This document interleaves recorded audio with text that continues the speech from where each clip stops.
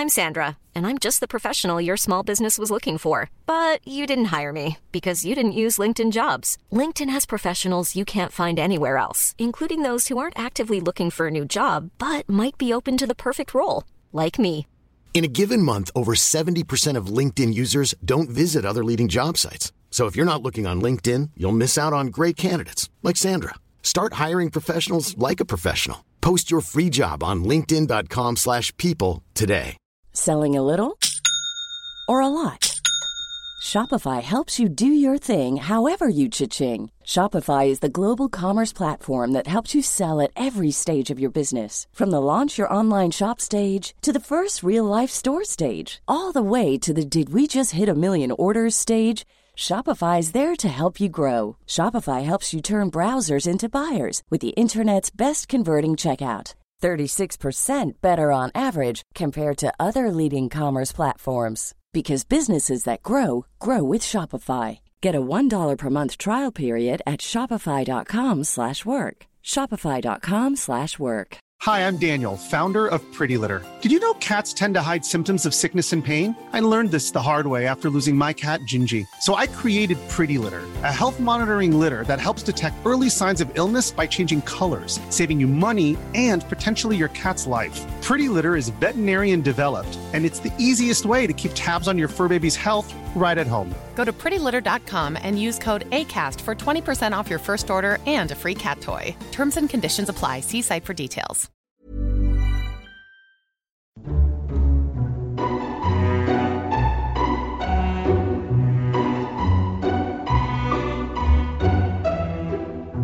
Hello, and welcome to Lore Watch, a roundtable freeform discussion about lore in the games of Blizzard Entertainment.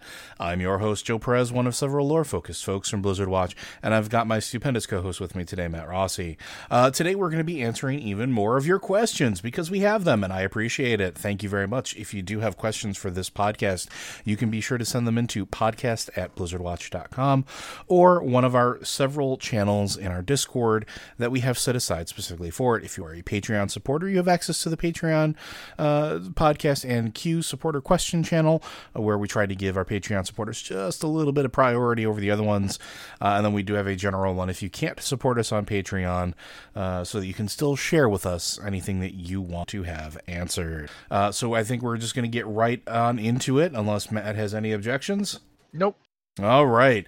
Greetings from Australia, Matt and Joe. Longtime listener, first-time questioner. This one's for Lore Watch. I'm writing you in an effort to spark a conversation regarding the seemingly odd history of the Highborn of Eldathir-Las. The Chandrilar, in my opinion, there seems to be parts of their history that beg further development and or clarification. As the established lore states, Prince Torthelodrin, I'm going to pronounce a whole bunch of stuff wrong, folks, so I can already hear it in the comments, just bear with me, and company summoned the demon Imolathar to Eldathir-Las so the Highborn could feed off its magic. Being a demon, the nature of this magic would be demonic. Fell, no doubt. Now we know that feeding off of fell magic corrupts creatures over time, and we know precisely how it tends to corrupt night elves. My core question here is this: why don't most of the population of Eldathir-Las show signs of fell corruption from their use of Imolthar's magic? It's stated that Torthelodron's insanity is linked to feeding off of Imolthar's magic. But why was he affected? Why was he the only he affected with the negative? Where are the Chandrilar Highborn with glowing fell green eyes, for example? My guess is this: some of the tomes of magical knowledge of the Chandrilar kept for Queen Ashara held information on how to avoid, or at least drastically reduce, the effects of fell corruption. If the ogres of the Gorian Empire can learn how to nullify the effects of different types of magic, including fell, from titanic artifacts, why can't the Highborn do the same? Azeroth has Titan facilities all over, and the Kildori Empire was quite large. I'm sure there would have come across a Titan relic or two, but that's my made-up explanation. All in all, something is missing. Did they find a way to refine the siphoning process? What are your thoughts? Thanks for the years of quality content. This is Aratus, role player of Moonguard. Well, Aratus, I hate to just jump in and say you're wrong, but you're wrong. Look at Imolthar. What is he? He's a big, two-headed dog with not one, but two one-eyed skulls, and then a bunch of tentacles with eye stalks coming off the top of them. He is classified in the game as a Void Terror, which, like a Void Walker's, is a demon that draws upon void. And you'll notice that Tortheldrin didn't go fell. He didn't have anything fell about him. He just went insane, which is something that often happens when one taps into void power. So the Chandrilar weren't drawing upon fell in the first place. They were drawing upon the void. And that's why insanity and strange... You'll notice the pylons summon various kinds of arcane entities, not fell entities. Mm-hmm. There's no fell there. So they weren't fell corrupted because they weren't drawing upon fell, which is probably why they didn't draw the Legion's attention, and thus weren't just stomped into the ground when the Legion was invading back 10,000 years ago. Eldrithalis was ignored and avoided because it wasn't tapping into fell in the first place. Does this mean that Imulthar isn't a demon? That's kind of up in the air. He's considered a demon in the game so far, but so are Voidwalkers. And Voidwalkers draw upon fell. There's even a boss. You mean void? Draw upon void, sorry. There's even a boss in Hellfire Citadel who draws upon both fell and void as a result of Gul'dan's experimentation. So it's clear that these are hardly the first demons to draw upon void. And for that matter, we've even seen there's other creatures who are considered demons who might in fact have allegiance to a different power source. Yeah, I think... Just sort of jump in real quick. I think the term demon is just used to apply to extraplanar creatures, essentially, in Warcraft. That's what it feels like. No, we've actually seen them specifically say this is a creature from, this is a void monstrosity or what have you, and they're not considered demons. Sometimes they call them abominations, sometimes they call them something else. But there are specifically demons that we know tap void. And in this case, the void terrors are absolutely that. The only Void Terror we had before the Burning Crusade was Imulthar, but in Burning Crusade there were several Void Terrors in Azeroth used in the Sunwell. We know that there's bunches in Outland as well. I'm trying to think of all the various Void Terrors we've got in game. These are the named ones I can think of besides Imulthar. There's Akuthar, who we saw in Cataclysm. There's Putrethar from Warlords of Draenor. I know there's more, but I can't remember them. There's also the isn't the Yor from Shafar. He's a Void Hound. In fact, he's Nexus Prince Shafar's Void Hound. Yep. In the Monotombs. So I would be willing to bet you 10-1 that the Void Terrors or Void Hounds come from Koresh. They very well might. I mean, I think part of the reason that people see those particular hounds and associate them with the Legion specifically is because of, I think I want to say really the first time we saw them outside of this was Sunwell. The first time we saw them outside of this was in Nexus Prince Shafar's care in Monotombs, which was before Sunwell. Fair. But the thing is, I'm not saying they're not in the service of the Legion. I'm absolutely not saying that. I'm even not saying they're not demons. But they just don't cotton with the fell energy. And so if you're tapping their power, you're tapping the void.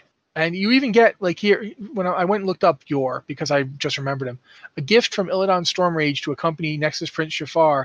Yor is a Void Hound of unlimited savagery and power. So I don't know where Illidan got him. So that blows my theory that they're originally from Koresh. But, I don't know where Illidan got this thing, but he got one. It seems possible the Legion has, just like the Legion has Void Walkers in its control. And we know Warlocks can draw upon them. Oh, we also know that they are at least somewhat aligned with the Old Gods, because N'Zoth, in his vision of, this wonderful world of the Black Empire to come, that's where Shadhar is, right? Like, he's in the gut of or whatever he is, like in that one weird orifice in the N'Zoth thing. It's Shadhar the Insatiable. Yeah, and Ny'alotha, right? So, like, but it's actually funny because he's listed as a Void Hound and as an aberration. Yeah. So that's interesting. But to answer your question, ultimately, the reason that they don't need any explanation as to how they learn to draw upon Fel without getting Fel corrupted is that they don't draw upon Fel. Now, that now opens up a whole new question. How did they learn to draw upon Void energy without turning all tentacly? That's we do know that Tortheldrin went crazy, but it seems very likely that they learned how to do that by not drawing upon it very much. Unless there's some natural, like, I don't want to say insulation, but I mean, this begs the question of Void Elves, right? So we know that Void Elves can tap into the Void, and they don't get all tentacly. They can pull on the Void power, and we know that... Well, yeah, but they have turned purple. They have... It's not like they're completely unaffected. If you accept that this is Void energy, how come the Chandrilar still look like Night Elves and aren't like deep purple, glowing-eyed Night Elves? That is a good question, yes. So, like, and I'm wondering if, like, I guess that's one of those things that I don't know if we'll ever get a full explanation on. It could have something to do with sort of the stasis of the place, because the everything there always feels like it's in this, as you're moving through it, it's in this weird, like, slow decay, if that makes sense. Like, everything feels like it's slower, but it should have crumbled to the grounds eons ago, or turned into dust, and yet here you have these ancients that are still there, although they are, slightly mad, and they definitely feel some form of corruption from this thing there, because again, they're mad, they're angry. You have the twisted form of the one spirit of the ancient that he's present for the original Paladin and Warlock quest, right? Like, the Warlock quest is turning essentially that horse into a demonic mount, right? There's a whole lot of weird stuff that happens. No, that's not the Warlock quest. Is to go to get a mount from where the Dreadsteeds come from. That horse is not getting turned into a demonic mount. I thought the original quest was something to do with that. I remember the bell and the stuff you had to do. I did the Warlock quest with the Warlock exactly once. I don't think you're right there, but I don't remember well enough to say exactly what happens. But I'm pretty sure that the Dreadsteed you ride is an actual demon from Zoroth. Well, there's the Fellsteed and the Dreadsteed. There's two, right? So there's... I'm trying to think I'm going to have to look this up. No, the Dreadsteed of Zoroth is the level 40 Epic Warlock ground mount. And it's absolutely... It's the one you did the quest for. Fellsteed is learned at level 20. Yeah. Yeah. The Dreadsteed is the one. The quest one is the one from Zoroth. So that you don't know is not. You don't turn the horse into your demon mount from Dire Maul. The Dire Maul quest is to go in and actually to use the room Imulthar's in. So although you do the Dreadsteed you get is Anathrazim's special mount. It's Lord Helnuroth, the Stable Keeper's mount. That's what you get. Well, either way, I think going back to the original point I'm making is the area does not feel like it's untouched by the presence of constant void energy. It feels like there's always like a war of something. The spirits you come in contact with are maddened. They're not just like... And they still have their form, too. Unlike other highborn ghosts we've seen throughout the world, they're not like the Banshee-esque version of themselves. Some of them are. But like when you come across the hunter and her bear, they're just spectral undead versions of themselves, but they're still like angry and they're not friendly to you, despite the fact that like you could be, maybe not if you're going in as a horde, maybe I can understand that. But if you're coming in as like another elf player, like they don't recognize. So I understand there's the whole game mechanics thing, but it just feels like that area is always off. Right, it just because I'm sorry to interrupt you, but you made me go look up Fellsteeds. They're originally from Desolus. Oh, okay then. They were horses from Desolus that the Shadow Council decided they were going to turn fell because the Shadow Council are just that kind of guys. But this actually does come into what we were just talking about, because I don't know that I agree with you about what you're saying about Dire Maul, especially the wing in question. Mm-hmm. I don't know if it's when you go in there and you talk to the ghost who gives the quest to finally get rid of Imulthar. They do talk about Imulthar's presence having warped the place and how it was Tortheldrin who forced them. I don't know if it comes off as like void corrupted as such.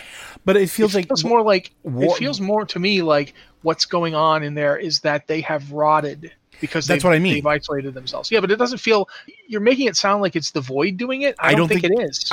But I'm thinking like what I was trying to get at is it feels like it's a warring of energies to me, because we talk. No, I think it's just time. I straight up think they just isolated themselves for 10,000 years, and in all that time, they haven't had access to the bargain that the Night Elves made with the dragons. To get Nordrassil, not Nordrassil. No, it is Nordrassil. I keep confusing Nordrassil and Teldrassil in my head, but no, the Nordrassil bargain that gave the Night Elves functional immortality, that wasn't the Chandrilar weren't privy to that deal. They weren't there anymore. They had already isolated themselves in Dire Maul, what was then Eldrithalis. So I find myself wondering, I mean, what you're saying could be right, and it's something to consider, but I don't know if it's necessary to have that there. And it The might sheer not be. fact is that the fact that they've trapped Imulthar, I don't know. It is a fascinating thing to consider. What's been going on? How much void energy have they been taking in all these years?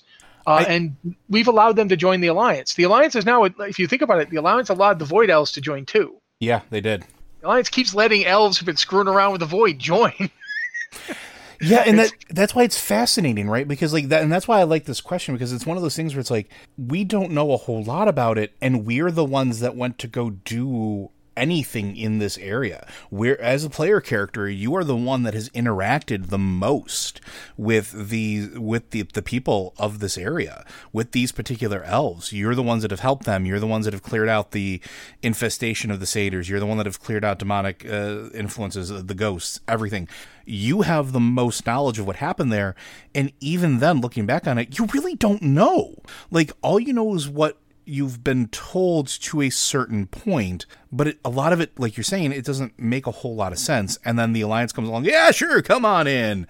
What does that mean? What does that have the potential to cause problems with, especially with anything that might happen in the future? What could that...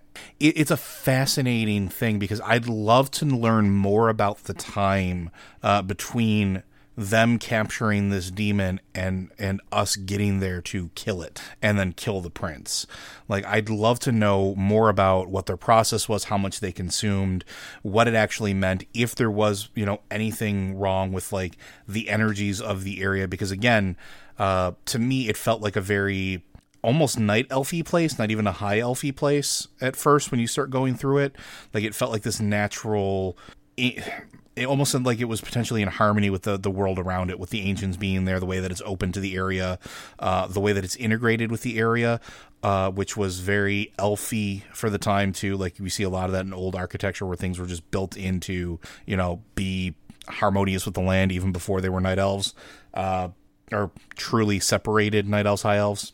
It's just one of those things, like, I always wanted to learn more about that area, what it was originally intended for, we know what it turned into and what we're told it was supposed to be for, but is that accurate? What happened in the meantime? Can we ever go back and look at that library? I think you go back in Legion as a maid. Part of the Order Hall campaign, I think, sends you there, but even that's brief, and it's not very quick, and you're literally going there to steal a book, if I remember correctly. Mages, correct me if I'm wrong, please let me know. I did the Legion Order Hall stuff not completely because leveling was too quick, so it is entirely possible that I'm missing something there, but I remember going back there for a quest, and it was very, very brief. So I don't know. It's a good question, and maybe it will bear fruit later. Maybe it'll be one of those threads that they pull on for future thought and consideration. All right, our next question. Hello, Watchers. First off, I wanted to say thank you for what you do. Well, you're welcome.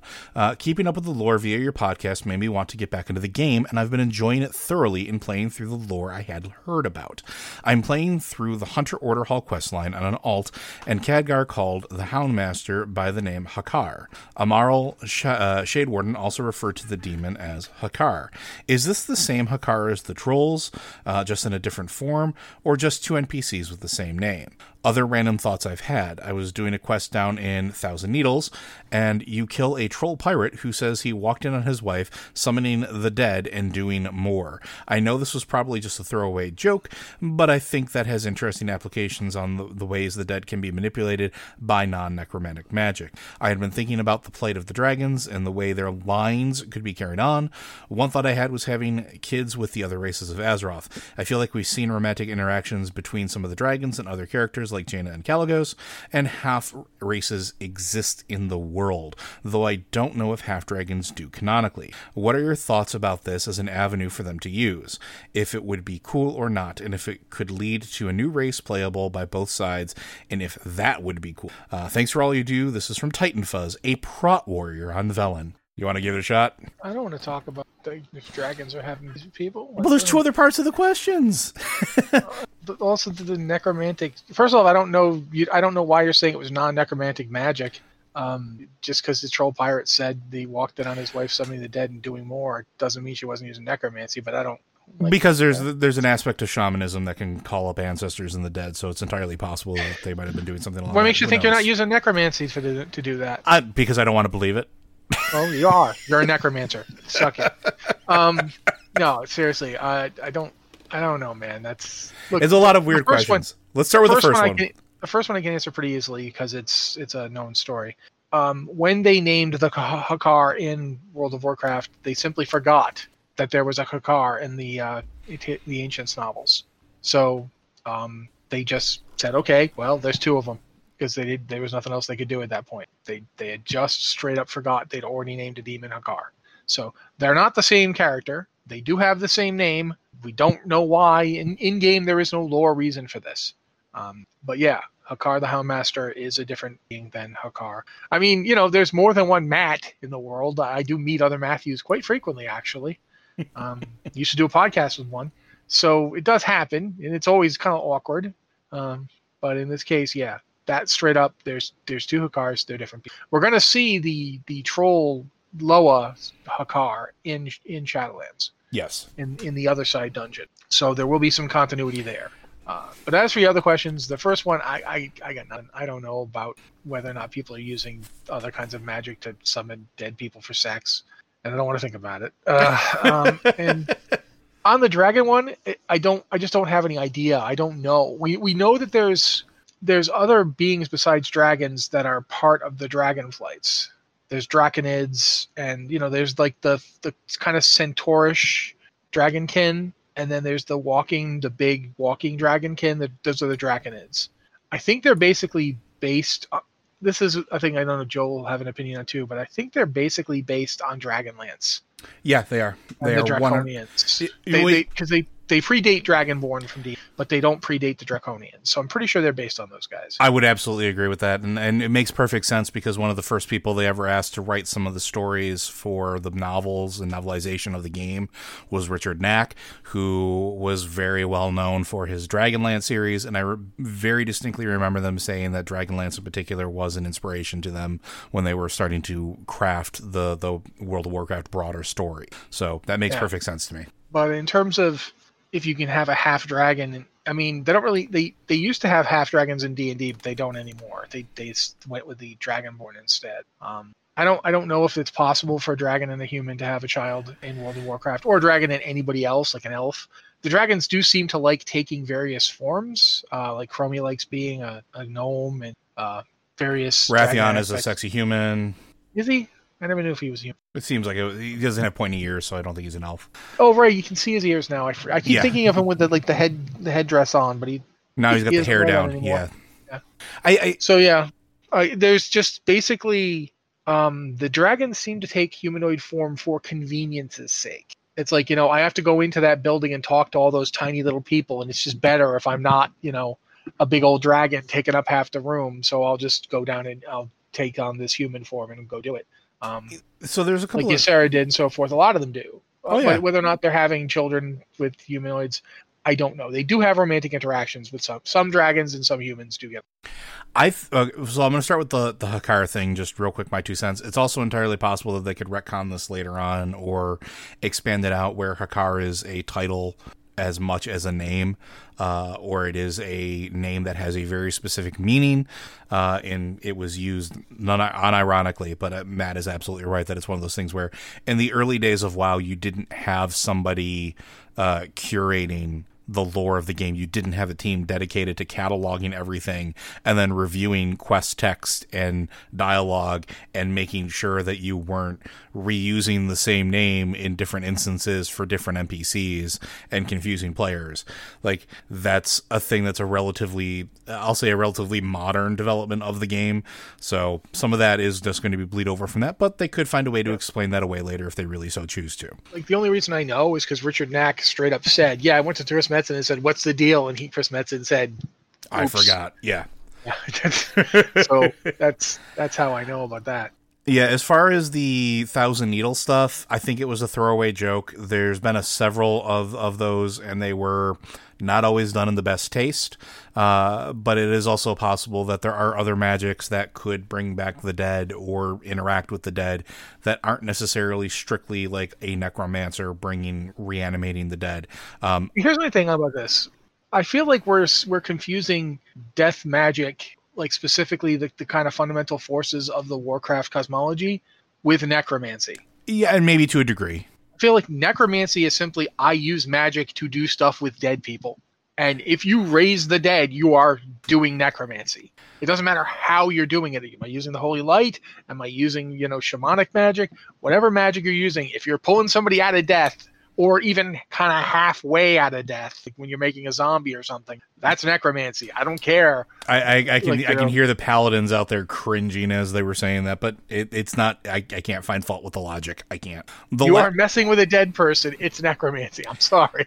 The last question, though, I think is probably the most interesting to me personally, because this is something that I think would be really, really neat, is if they could use this as an explanation. We do know that ostensibly dragons, for whatever you want to call them, they were reforged by titans in some capacity. They were charged up, they were messed with by titans. Most of the races on Azeroth are titan creations in some capacity or can draw their lineage back there. Having interactions between the two would be rather fascinating if there is something that they could do with that, where they could canonically have half dragons. I was talking about this the other day with a couple players of D&D that are in some of my groups, where they asked, when do I think WoW will ever bring Dragonborn into, or a form of Dragonborn into the game? And I think that could be an interesting solution, because again, there's a wild card out there that we don't know anything about. We don't know anything about the Dragon Isles. We know that they keep referencing it, and they've been referencing it a lot more recently. We don't know what exists there. We don't know what societies exist there, if there is any. We don't know what we'll find when we eventually get there, which I do firmly believe that we will at some point get to the Dragon Isles. It's entirely possible that there is an intermingling of races there, where dragons have, any settled creations of the Titans that have lived there over all these years. Maybe there is some form of hybridization, but I think it would actually be kind of cool. And I like the idea of maybe having a new race, not necessarily a class, maybe an allied race or something that looks like a hybrid dragon. I think it would fit the lore of the world if they so choose to. They would just have to make it happen, because it's open-ended enough that they could do that if they wanted. And I think players would enjoy it. I think it'd be really cool. Personally, I would love to have, a little half-dragon monk running around, breathing fire or punching things. It'd be cool. I think it would be really neat. But it's one of those things where they haven't said anything of it being possible, but they also haven't said it isn't possible. So this is one of those possibility things. If they wanted to do this, if Blizzard turned around and said, yeah, this would be cool, they could find a way to justify creating this in any way they so choose, because that door is still open. They haven't shut it off yet. All we know about dragons is they choose mates and that they lay eggs. We don't know if they're capable of interacting. And like Matt's pointed out, there's been several romantic relationships canonically with dragons and non-dragons. So what would happen if that comes from that union? And as you've pointed out, we know that there are specific I don't want to call them half-breeds because it's a real dirty word, but half races of, elves and humans. We know that they can interact. We've seen that. We have twins running around of that nature. So why not other races? Why not other things that have been tinkered with by the Titans? So who knows? Maybe. I think that would be fun. That was a good long one. So let's go with this next one here. This one is from Bruce. This is for a long watch. It's a trio of short-ish questions, some of which may need longer answers. We'll do them one at a time and go from there. So the first one, how warm are Death Knights? Significantly cooler than living humanoids, I figure, but since they do breathe, it's in a bunch of quest text, even if we assume it's mostly so that they can speak, maybe somewhat warmer than room temperature? Well, they are undead. They are undead. We know that much. For that matter, Forsaken breathe. I thought Forsaken don't breathe because that's the canonically they don't breathe anymore. They don't. They breathe. They breathe enough that you can drown them. They don't drown anymore. They don't drown at all? You can just go underwater and walk forever? Uh-huh. Oh, I didn't know that. Okay. Yeah, they changed it. I want to say cataclysm. Canonically, they don't breathe unless they speak, I think. Yeah, undead. I don't know if Death Knight actually drowned, to be honest. I've never tried to. But, I mean, I have a Death Knight. I could log on and find out. At any rate, I think they probably are. I think what would really be the case is it depends on what they're doing. Like a Frost Death Knight would probably be significantly colder because they're channeling the power of cold. I think blood would probably be significantly warmer. Yeah, because they're draining blood into themselves and using it for power. And Plague, I don't know. Plague is like you're probably constantly going through a weird composting stage or whatever.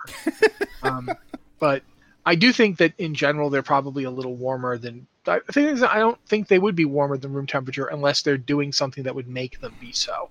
Like Joe's point about blood death knights, I think is valid. Like a blood DK is constantly calling up the power of blood, so while doing so, they'd probably be warmer than room temperature. But when they're not using their powers, I think they'd probably just be a corpse. In terms of the thing is they're complicated by the fact that they have the. First off, it's complicated by the fact that we're talking about death knights as if you can do that, but you can't. There's the Acarus death knights that most players are, but there's other kinds of death knights. One comes to mind is the original Death Knights, who were orc souls jammed into dead human bodies using, the magic that Gul'dan had learned from the Burning Legion, and thus probably from the he probably would have got that magic from the Nathrazim, probably, which might be important coming up in Shadowlands. Likely. Now they use jeweled truncheons to house their souls. Their souls weren't in their bodies.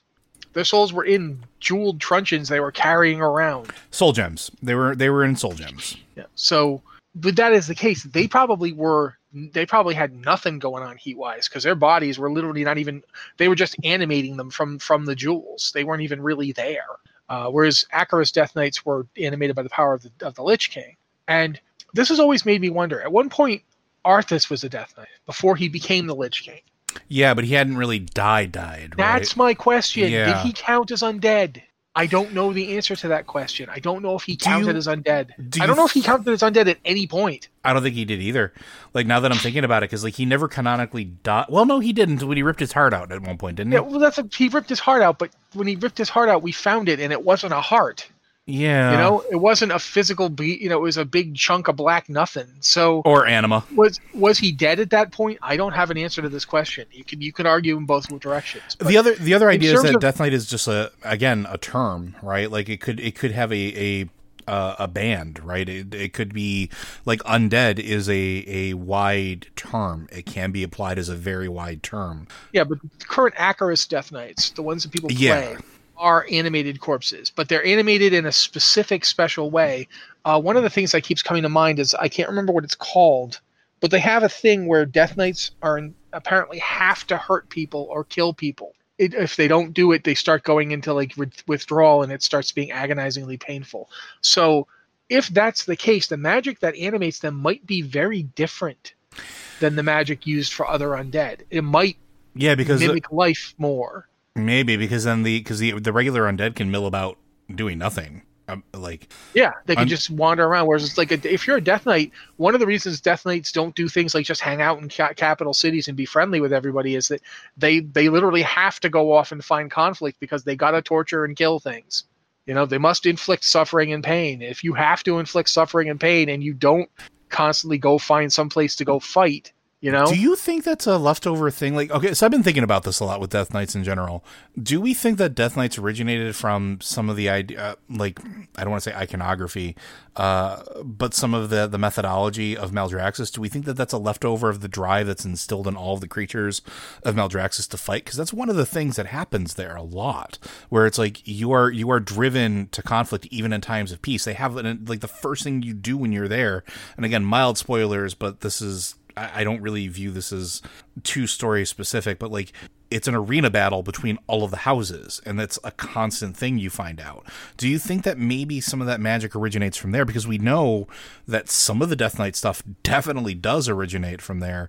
Do you think that has something to do with it? Do you think that's tapping into that animation magic the same way that they mold the anima of spirits that go to Maldraxxus to just have this constant urge to fight, but it's been twisted or or corrupted or incomplete in such a way that now it's not just fighting, it's not just combat, it is that need to inflict pain instead.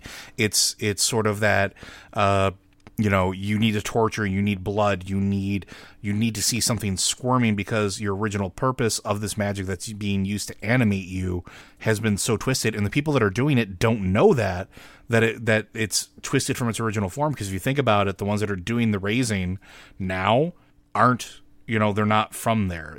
But it seems very similar to that. Do you think that might have some bearing on it?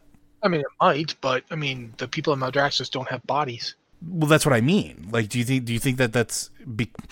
I'm often I go back to ultimately, Forsaken saying that existence is pain type thing. Yeah, but you're asking me this. You're asking me to have an opinion on, is this thing that they just invented for this new expansion the reason for this thing that they invented several expansions ago? It could be, and maybe we'll find out that it is. We have not previously heard that. But we have not previously heard much of anything about Maldraxxus because it didn't exist until they came up with it for this expansion. They hadn't come up with a place like that. We do know that the Lich King, apparently all Lich Kings, had the ability to look forth into the Shadowlands. It's quite possible that Arthas spent that several-year period on top of his frozen throne as he was acclimating to becoming the Lich King. He might have looked into the Shadowlands and looked upon Maldraxxus. I mean, clearly Maldraxxus has rune crafting. Yeah. And the Primus was extremely skilled at it. And wasn't Arthas the only Death Knight until Wrath of the Lich King? I mean, I don't know if he was the only Death Knight until Wrath of the Lich King. He was... in that time period. I don't know if that's true. No, I don't have an answer to that question because we know that Arthas was the primary Death Knight. He was the Death Knight of the Warcraft, RTS games. Warcraft 3 specifically, all and its expansions. Obviously, there were the Death Knights of the previous generation.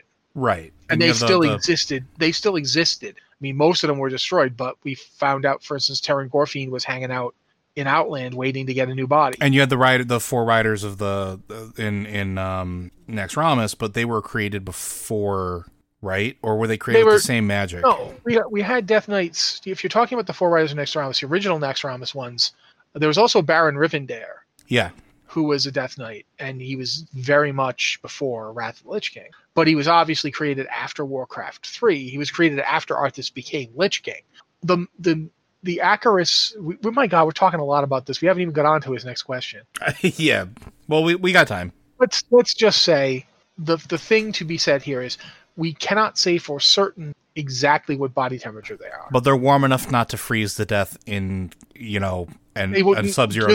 They don't necessarily need to be warm enough not to freeze to death because they're not going to freeze to death because they're not going to die because they're already dead. Right, but I'm just saying, rigor mortis doesn't set in. They're probably slightly warmer than corpses. But we don't know. That does not matter. Saying rigor mortis doesn't set in, so they're probably warmer than corpses, that means nothing. You shouldn't have said that. That doesn't matter. We can't judge their body temperature based on them not decomposing. They're not decomposing and not rotting and not getting a rigor mortis because of magic. We don't know what effect it has on their body temperature. We know that, for instance, frost decays can become extremely cold, much colder than freezing temperature. I mean, half of my abilities as a frost decay are pillar of frost, storm of ice. I mean, there's one where I literally just explode in a cold and it hits everything around me, howling blast. So I can't really answer the question, but I would assume they're probably not very warm. They're certainly not warm to the touch, I would imagine. No, they probably are at least. But there is that. I wouldn't say you're going to snuggle them at night to try to keep warm. There is that complication of I think they do need to breathe. Yeah, they do actually. You can drown a Death Knight. How come? I mean, I don't know, but it might be related to that curse. Yeah, and I think it has something to do with the difference in the magic between that and the magic that raises the Forsaken. But likely we're going to find out more about that as we move through Shadowlands. I would almost put money on that. The next question here from Bruce: playing through the various expansions via Chromie Time, I'm freshly reminded of how many really messed up worlds there are out there. Blighted wastelands like Argus, blown up shards like Outland, and Legion leftovers. If there's a way for a world to suck, WoW's got a place for it. Do we have a general sense of how rare healthy-ish worlds like Azeroth are? This is apart from the question about how much Azeroth of the last few decades is basically post-apocalyptic too. short version, no. We don't really know. We know that there's like multitudes upon multitudes of potential planets out in the twisting nether. The Astromancer fight talks about that, right? At least Whoa. Are we talking the twisting nether or the great or the void or the great dark beyond? Which are we talking about? Sorry, the great dark beyond. The two were used so interchangeably for so long that sometimes my brain still interchanges them. But basically the dark of the universe, right? So, like, we know that there's the potential, but we don't know anything about those planets. The only planets we really hear about are the ones that are jacked up. The ones we visit in the portal fight are demonically infested with various flavors of demons. There's also, I mean, there's a few worlds we get to see when we do the Argus and demon invasions, where you can go through the portals into like other worlds the demons are invading. Some of those worlds look pretty okay. Even though they've got demons invading them, they don't look messed up yet. Like there's one that's basically forested.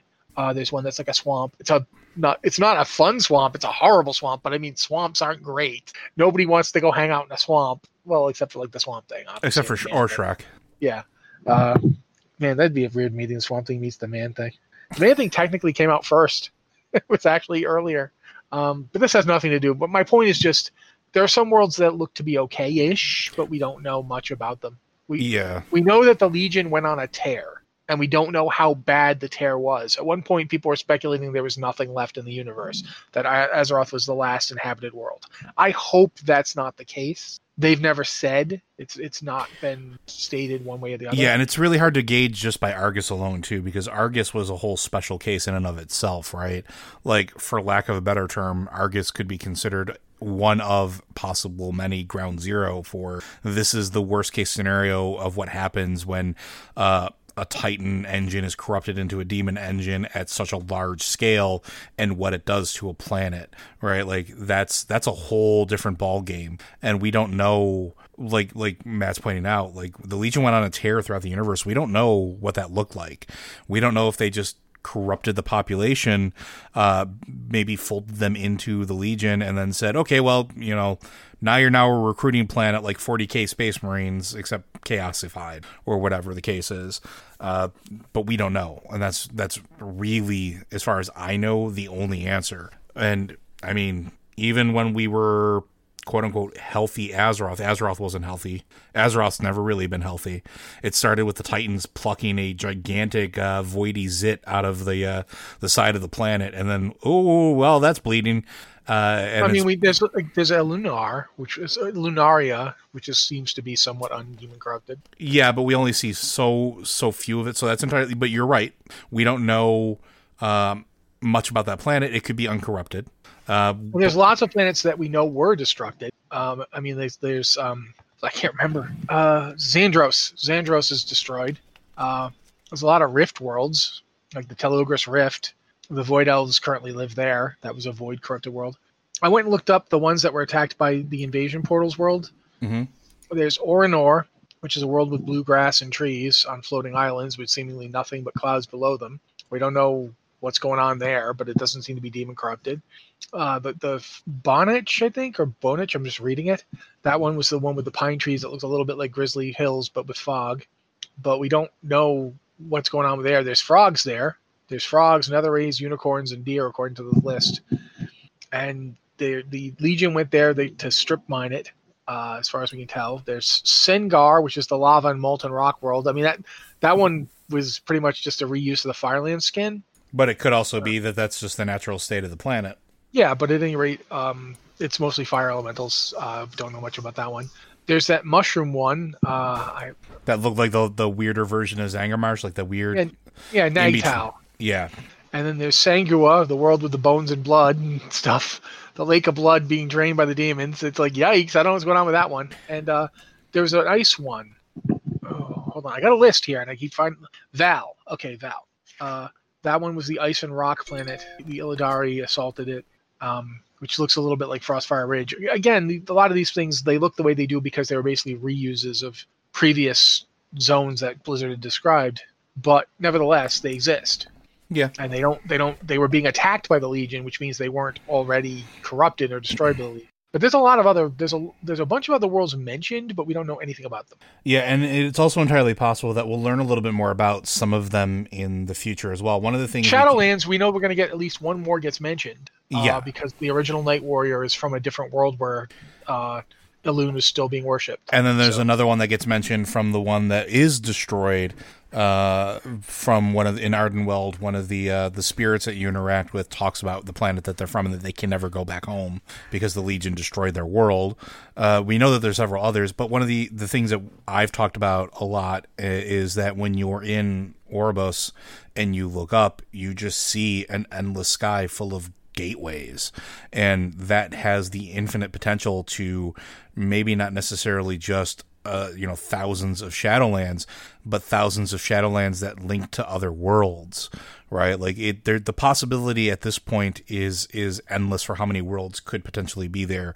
And because we have such vague ideas of what the Legion actually did with the universe and how big the universe is, we could wind up going to other planets. We could see other planets in the future. We now have access to technically transdimensional ships.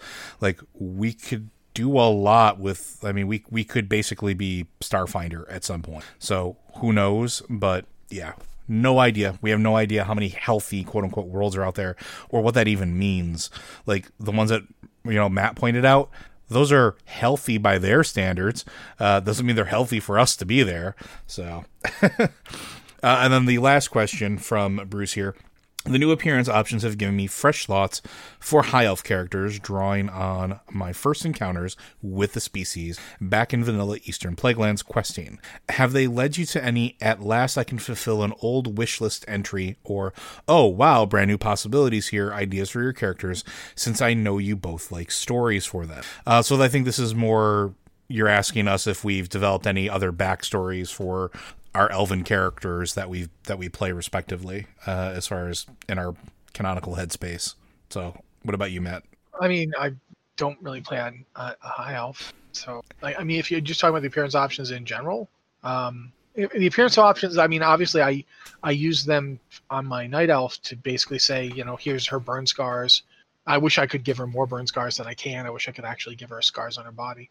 But, very much to make the point that, this character has been through the burning of Teldrassil. She saw her people die. She saw her parents die. And that was something I wanted to enshrine in her character, that, this happened, that the Horde destroyed her home. Even if it was a new home. House isn't, getting your house burned down by your neighbor doesn't suck less because you only had the house for a few months. It's still horrible. So yeah, that was what I did with that. With other characters, for my Lightforged, obviously nothing has changed because my Lightforged, they didn't get anything new.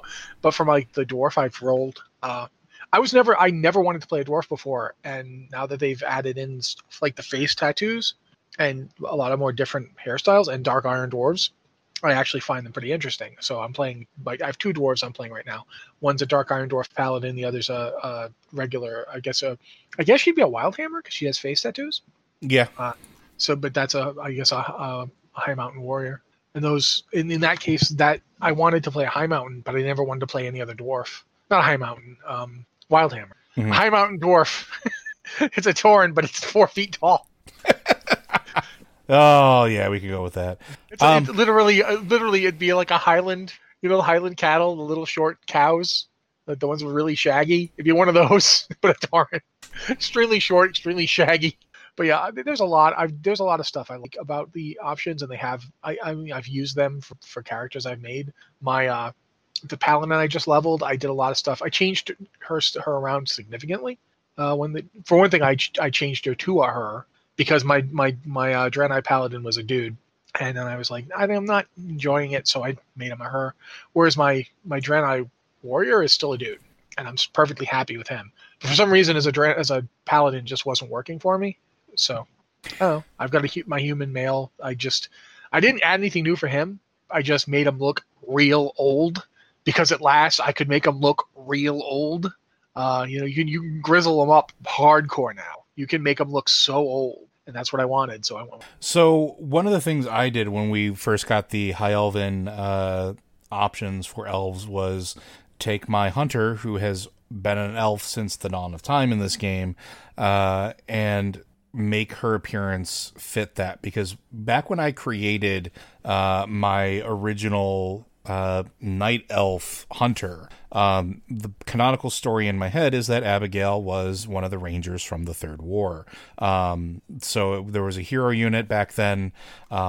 In the Second War, there were rangers that you could call on when the basically Warcraft 2 and Warcraft 3.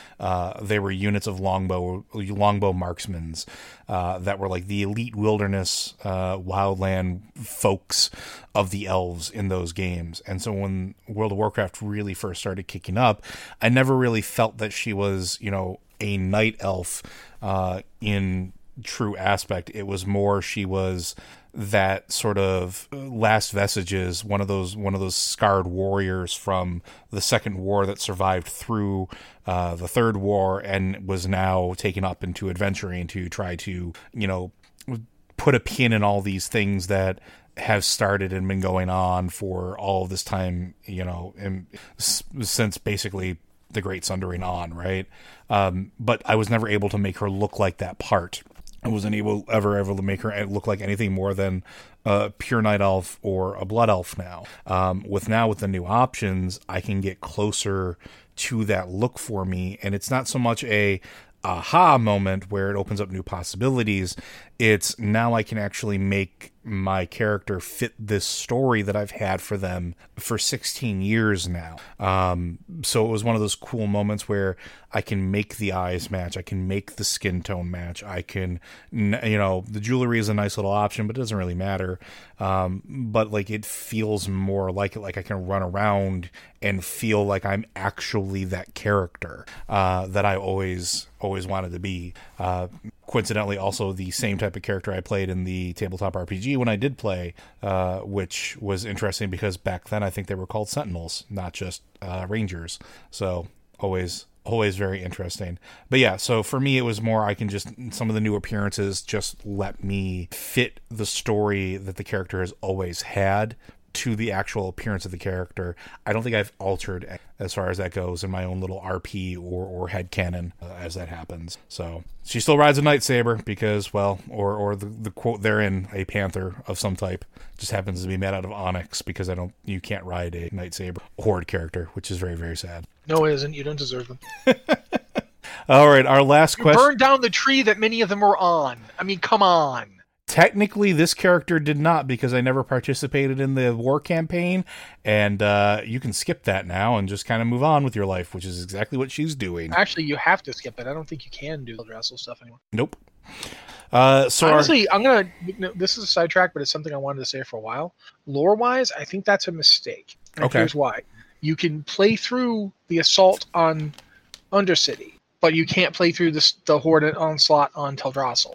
And that means that people who are playing the game after the initial intro to Battle for Azeroth don't experience it, and therefore they don't know the perspective from the Alliance side.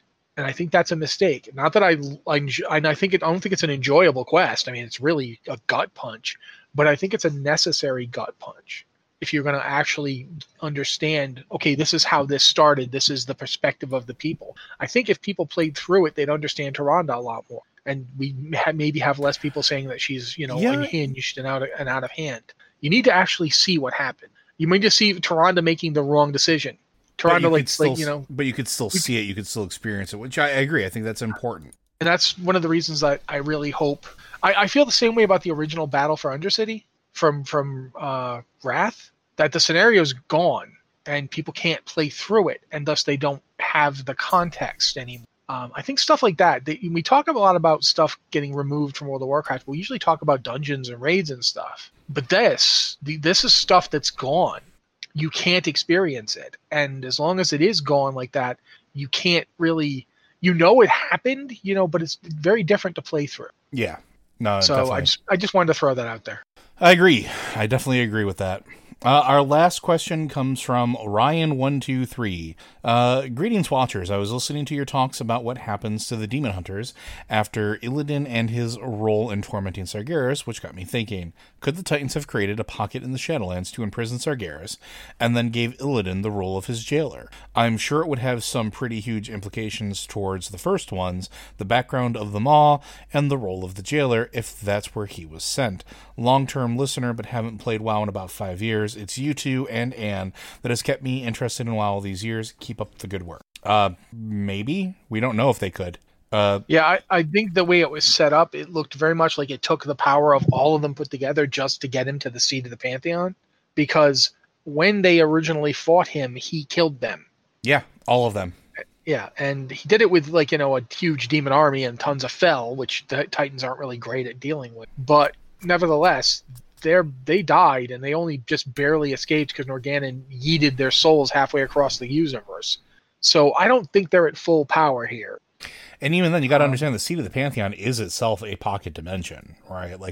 I don't know where it is. I mean, but it is its own place. I mean, it seemed to have a physical location because they physically left it. I don't know if it's a pocket dimension. It feels like we left it in a trans-dimensional ship. No, we didn't. That ship's not trans-dimensional. That ship is not a dimensional ship. It is they created it to traverse the void, and I mean, not the void, the Great Dark Beyond, and then they had to rip a portal open. They had to use the portal that Illidan ripped open, and then they had to fly through it again. That's fair. So so maybe it does have a physical location. Who knows? Yeah, but at any rate, wherever it is, the fact remains they barely seemed able to get him there. So it didn't feel like they're in a position to just punch holes into the Shadowlands willy-nilly and do. We don't know, but the thing, we don't know the relationship between the Titans in the first ones and the quote-unquote Pantheon of Death. We have no idea.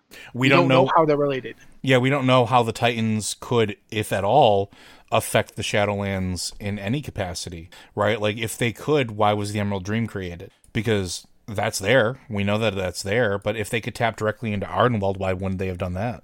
That's actually an interesting question because that asks the question, what's the difference between the purpose of the Emerald Dream and Ardenweld? Yeah. And it definitely feels like there is a difference. I don't feel like the Emerald Dream... My question has always been, did they create the Emerald Dream or not? Because it doesn't feel like they did anymore. Yeah, we were originally told that the Emerald Dream was this checkpoint for Azeroth, right? That was the original story we were sold. I don't think that's accurate anymore. I don't think that the Titans created it. The more that we're finding out, I think they've figured out how to tap into it, maybe. My argument would be that it is a checkpoint for Azeroth, but that's not... It wasn't created to be that. It was purposed to be that. Right, yeah, exactly. It was a resource that was turned to it, but it may not have been its original intent, right? So, because I've been thinking about that a lot lately, too, is how can that Ardenweld in the Emerald Dream be connected as well as closely as they are, because we know that there is a connection there. And then, how did that punch through to Azeroth? What happened there? Is that something that, like you said, it was purposed for it? Maybe it wasn't created for it. Maybe the Titans can't create dimensions.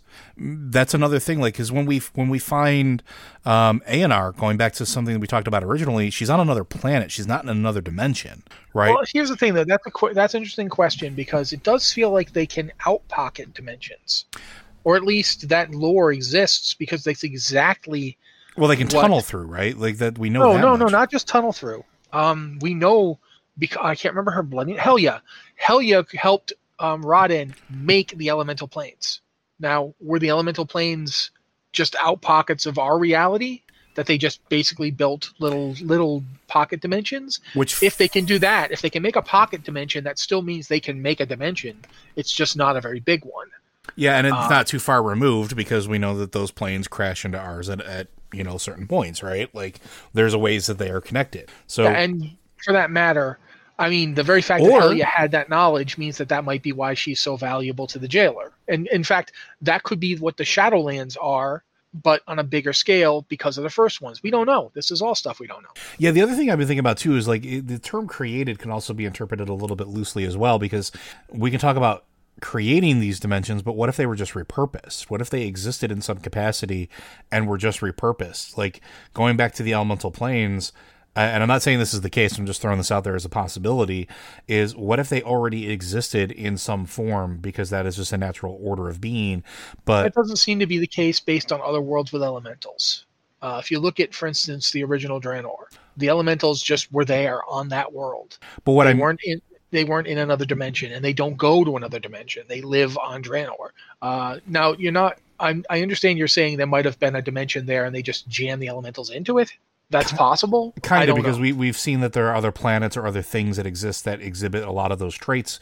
You brought a bunch of those planets up earlier. It's also entirely there's a lot we don't know, and we're going to find out a lot about how some of this stuff works in the future. I mean, especially with dealing with Helya and how that all that works. But like, if the Titans could do it, why did they need Helya? Like, I think there's something. That's an interesting question, because that's to my mind that's kind of a faulty question, because the Titans didn't necessarily need Helya to do anything. Titans weren't here anymore. They created the Titan Forge to serve what they wanted to have done on Azeroth without them having to be there to do it. But they were there with the ordering of the elementals, right? No, they weren't. They were not. They beat the elementals using the Titan Forge. The Titans themselves, the only interaction the Titans themselves had during that war was when Aman'Thul decided to stick his fingers in and rip Y'Shaarj out by himself because the Titan Forge couldn't pull it off. And when he did that, he created all sorts of havoc, and they're like, oh, that doesn't work. Oh, we definitely need to not get involved. And that's the Titan Forge were used. It was a matter of scale. The Titan Forge were used to do everything there because the Titans themselves were just too much. Right, but that was before they got killed. But it's definitely not a question. Yeah, saying if the Titans could do it themselves, what do they need Helya for? They made Helya. She got the information from them. It's like saying if I can use a chainsaw to cut down a tree, what do I need an axe for? But I guess my question I have an axe. Yeah, but I get the part that gets me is like, yeah, I understand that particular point to it, but it's like, if they could create the dimension and just have her create the gateway to funnel them into it, it seems like something that they would have done, because like relinquishing control doesn't seem like a very big Titan thing. Oh no, absolutely it does. No, here's the thing. Again, you're acting like if she did it, that means they couldn't do it. No, I'm not saying that they couldn't. I'm just saying, why didn't they? That's the question. Because they created this the entire purpose of the reshaping of Azeroth. They used the Titan Forge to do it, much in the same way a doctor today would use microscopic tools to perform surgery instead of just jamming his hands in the chest cavity. Right, but I'm saying doesn't mean they can't jam their hands in the chest cavity. They absolutely can, but they're not going to unless they absolutely have to. But my purpose, my statement goes by the idea of like everything that we hear about what the Titans are doing throughout the universe, even as they're traveling, even when they're like at the peak of their power, they're not creating anything. They're reordering what already exists, right? Like that's the part that gets me is like, yeah, but they're still doing it. Here's the thing. Again, when they're quote unquote ordering the universe, they're doing it through proxies. Now, creating the elemental planes doesn't necessarily, here's the thing. We're talking about the elemental planes as a dimension, but that doesn't mean that that's what they are. Exactly. But it still doesn't mean the Titans don't have the power to do it. And the Shadowlands themselves are beginning to feel an awful lot like pretty similar to the elemental planes in that they are out pockets into someplace else. Yeah, I guess that's really where I'm trying to get with this, right? It's just like there's a lot of stuff here that I don't want to say it's starting to contradict it, but it's like almost like the lights are starting to turn on and starting to shed different view angles on a lot of the stuff that we've been told and a lot of the story that's existed for years. And I'm very interested to see where it goes because everything has very interesting implications. You know what the implication that I haven't heard anyone talk about yet, but I keep thinking about? What's that? Titans made the Titan Forge because the Titans were too colossal to really interact with Azeroth, right? Mm-hmm. And we've heard when we go to Ulduar, when we go to Uldaman, not Ulduar, I'm going to point this out again. When we go to Uldaman and we interact with the Discs of Norgannon, which were supposedly the uncorrupted discs that Tyr stole to get them away from Loken before he could do anything to them, we hear in Uldaman that the Titans have done this before on other worlds, and that it's unique, actually, that they made the servitors they made on Azeroth draw upon stone and earth, for their construction. Often they just use flesh things, which is a pretty interesting thing to think about. Now think about this. If the first ones existed and were creating portals and doing so forth, is it possible the Titans exist because the first ones are too colossal I've been to thinking interact about with that our too. universe? Yeah. Like And thus, beings like the Pantheon of Death were are created to interact on a proper scale, and thus the Titans themselves are just that in our reality. Yeah, it's the most recent thing for those of you that are out there that I could say is like an example of it. It's like that episode of Rick and Morty with the going down a level, going down a level, going down a level, and all these like micro universes that are created to, one was to power his car, and then was to generate the power of the car, et cetera, et cetera, et cetera. It's not a new concept. It's been around in sci-fi for a very long time, but I've been thinking about that too. Where does the scale stop? Does the scale stop? Because it feels like we talk about in tabletop RPGs like scale creep a lot, and it feels like we're starting to sort of get an idea. Because remember when we first started playing World of Warcraft all those years ago, the concept of the Titans was essentially like this god level thing. It was this extreme being that we could never really fathom, and that sort of scaled down over the years. Like they're still massive, and you know the stuff that not to change any of the things that have been said about them or the actions that they've taken, they're still taking massive things, and their scale is still pretty immense, but they're not as big as they used to be, if that makes sense. They're not the untouchable colossi in concept that they once were. We literally hang out with them at some point. Like it's one of those things, like we interact with them and they're big, but they're not that big. And yes, they're diminished, blah, blah, blah, whatever. But then that order of magnitude higher that the first ones are. And is there something a magnitude order of higher than the first one? It's an interesting thought. Like, I'm fascinated by how big this is actually going to get and how encompassing it's going to be and what that means for the future. Anything else that you want to add on that one? Well, I don't agree with what you just said about the Titans, that they've shrunk down or diminished. I think it's just that we know more. It's more like a question of mystery. They're presented as unknowable because we just didn't know anything about them. Now we know more about them, and thus, in a way, that diminishes them because it diminishes the mystery, but it doesn't actually change them. That's what I mean. I wasn't saying that they. Yeah. I'm not saying that they're actually changed. That's what. Yeah, but literally the way you phrased it sounded like that. So I wanted to make sure people understand that it's not that they've gotten any smaller. It's the scope. If anything, we now know they were way bigger than we thought they were. We thought the Titans actually came to Azeroth and walked around on it, and then we found out no, because they're as big as Azeroth, and they would have it'd be like standing on someone's back to do a shiatsu massage or something. It's not how that would work. But at the same time, yeah, we do know more about them. We've spoken to them, whereas in the past they were unknowable beings that you couldn't talk to. And I find absolutely, that's right there. And that's interesting. When we talk about the first ones, we know nothing about the first ones right now. And it's interesting though too, because like we know about like the Pantheon of Death, at least the leaders of the four shadow planes that we go to, Shadowlands planes that we go to, we interact with, and the Arbiter and the Arbiter.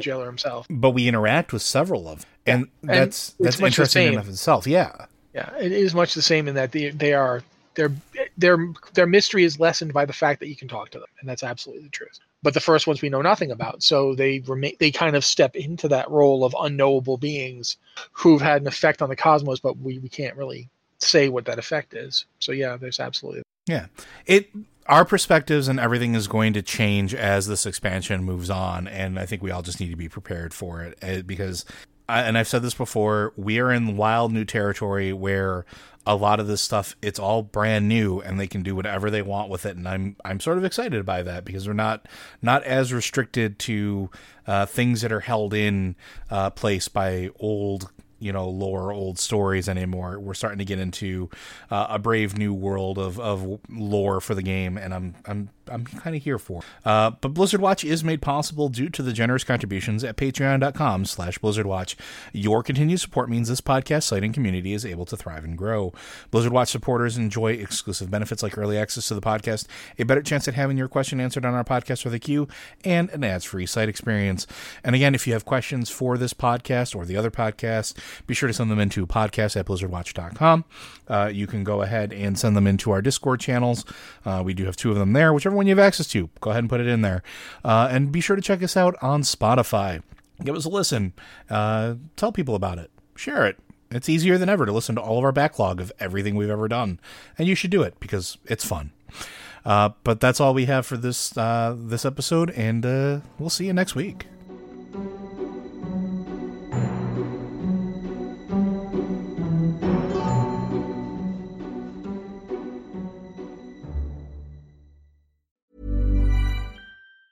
Mom deserves the best, and there's no better place to shop for Mother's Day than Whole Foods Market. They're your destination for unbeatable savings, from premium gifts to show-stopping flowers and irresistible desserts. Start by saving 33% with Prime on all body care and candles. Then get a 15-stem bunch of tulips for just $9.99 each with Prime. Round out Mom's menu with festive rosé, irresistible berry chantilly cake, and more special treats. Come celebrate Mother's Day at Whole Foods Market.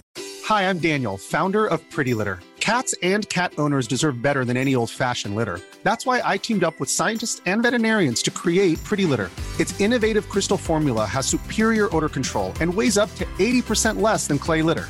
Pretty Litter even monitors health by changing colors to help detect early signs of potential illness. It's the world's smartest kitty litter. Go to prettylitter.com and use code ACAST for 20% off your first order and a free cat toy. Terms and conditions apply. See site for details.